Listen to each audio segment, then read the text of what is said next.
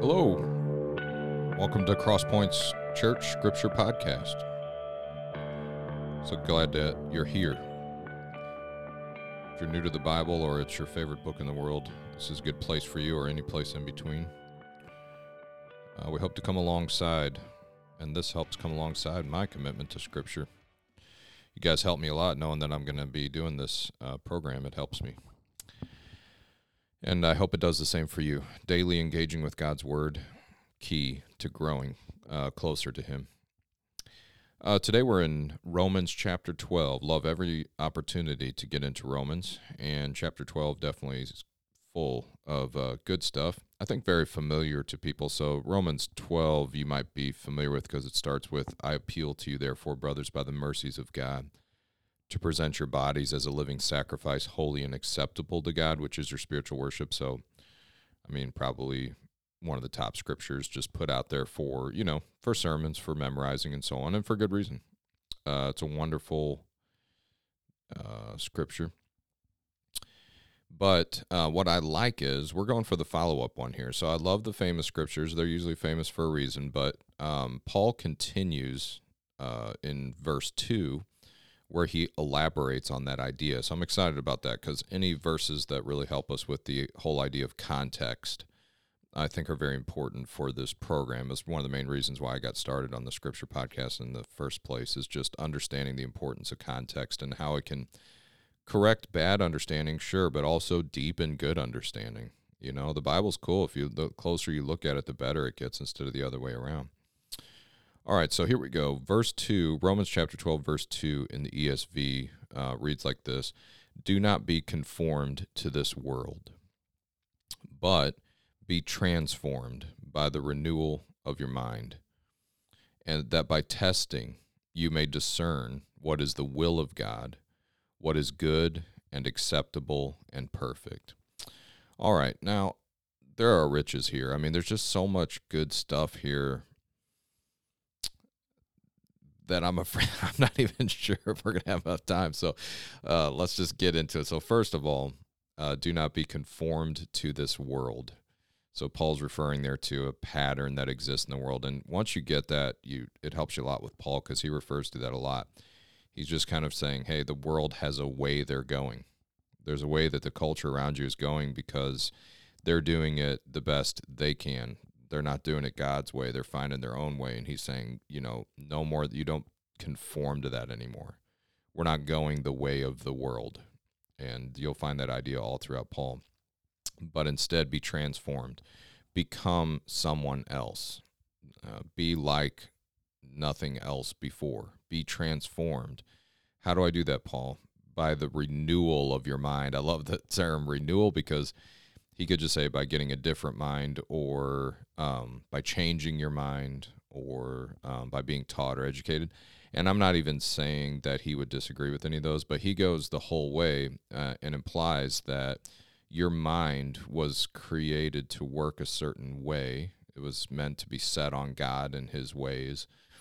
And sin and alienation from God has kind of wrecked that. And what God will do is renew. It's a great word, renew.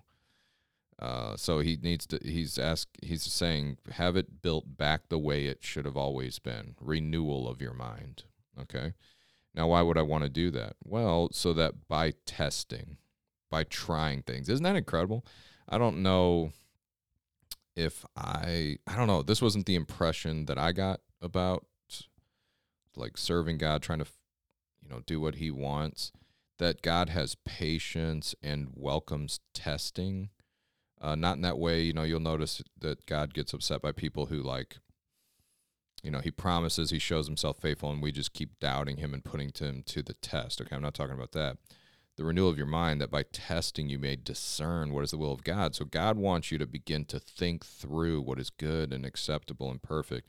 He wants you to think experimentally. He wants you to try things. He wants you to get in the Word, get out there and obey and think and walk according to how you begin to understand God and Jesus Christ. And through that process, if it's done in an honest way, and you refuse to be conformed to this world anymore, you're going to discern what the will of God is. Isn't that crazy?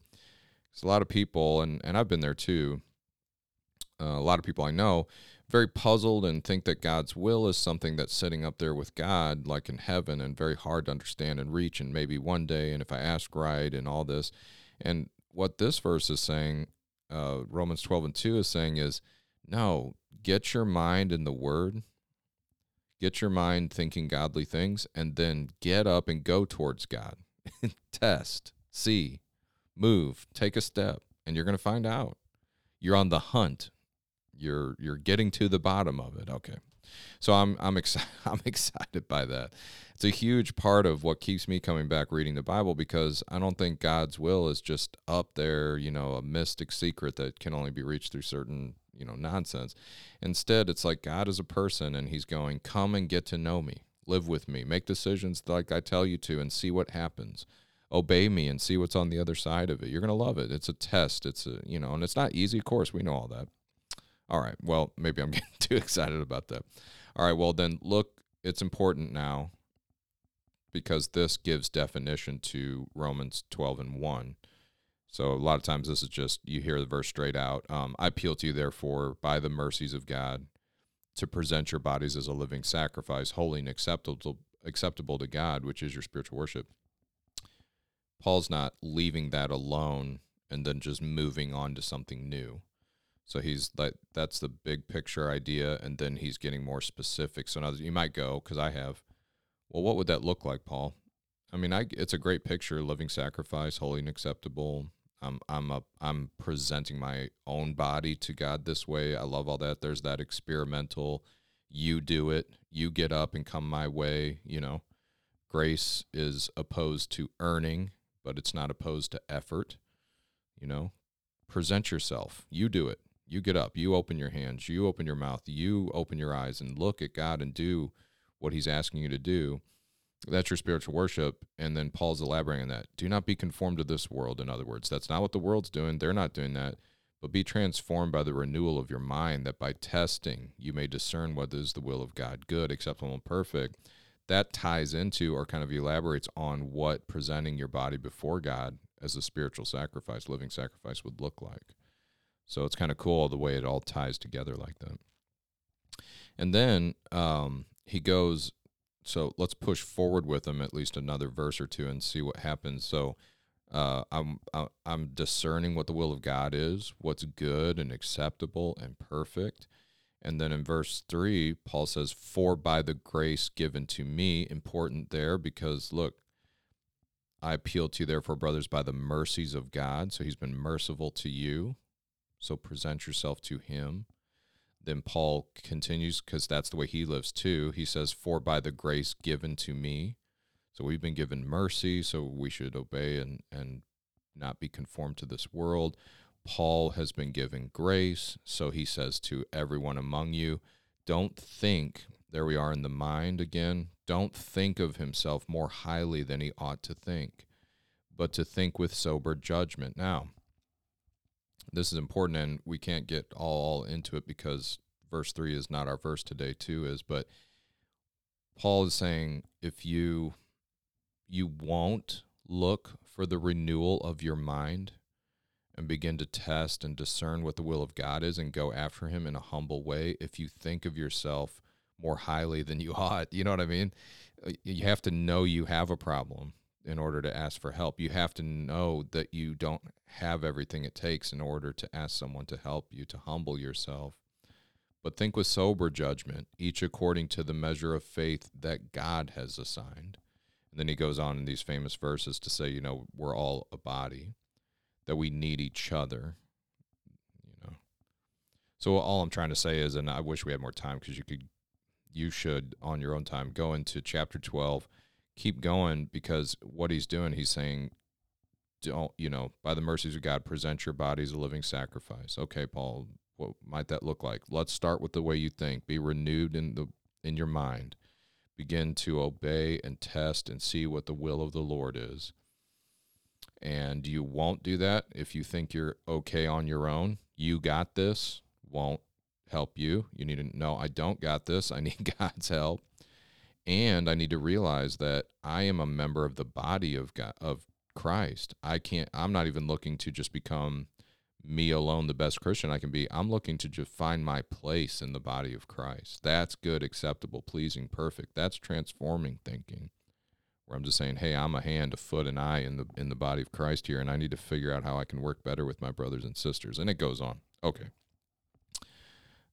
So good to have been with you guys today. Love this type of stuff. Romans 12:2 hinges on what comes before and helps push us into what goes from there. And there's nothing but riches from there on. So we need to do some future episodes on Romans 12. That's for sure. Maybe I'll do that. All right, guys. So good to have been with you. Hope to see you next time.